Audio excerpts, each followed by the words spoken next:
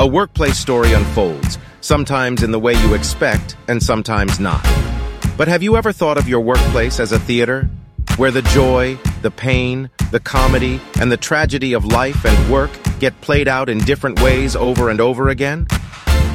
How do you maximize the joy of work, minimize frustration, or connect through comical experiences?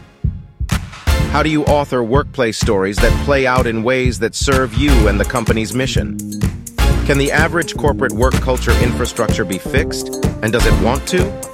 Listen throughout the month as we have meaningful conversations with insightful guests to dissect workplace theater or culture. Our guests are the lead and supporting actors in their workplace. Sometimes the lead is in the C-suite, and sometimes they are on the front lines.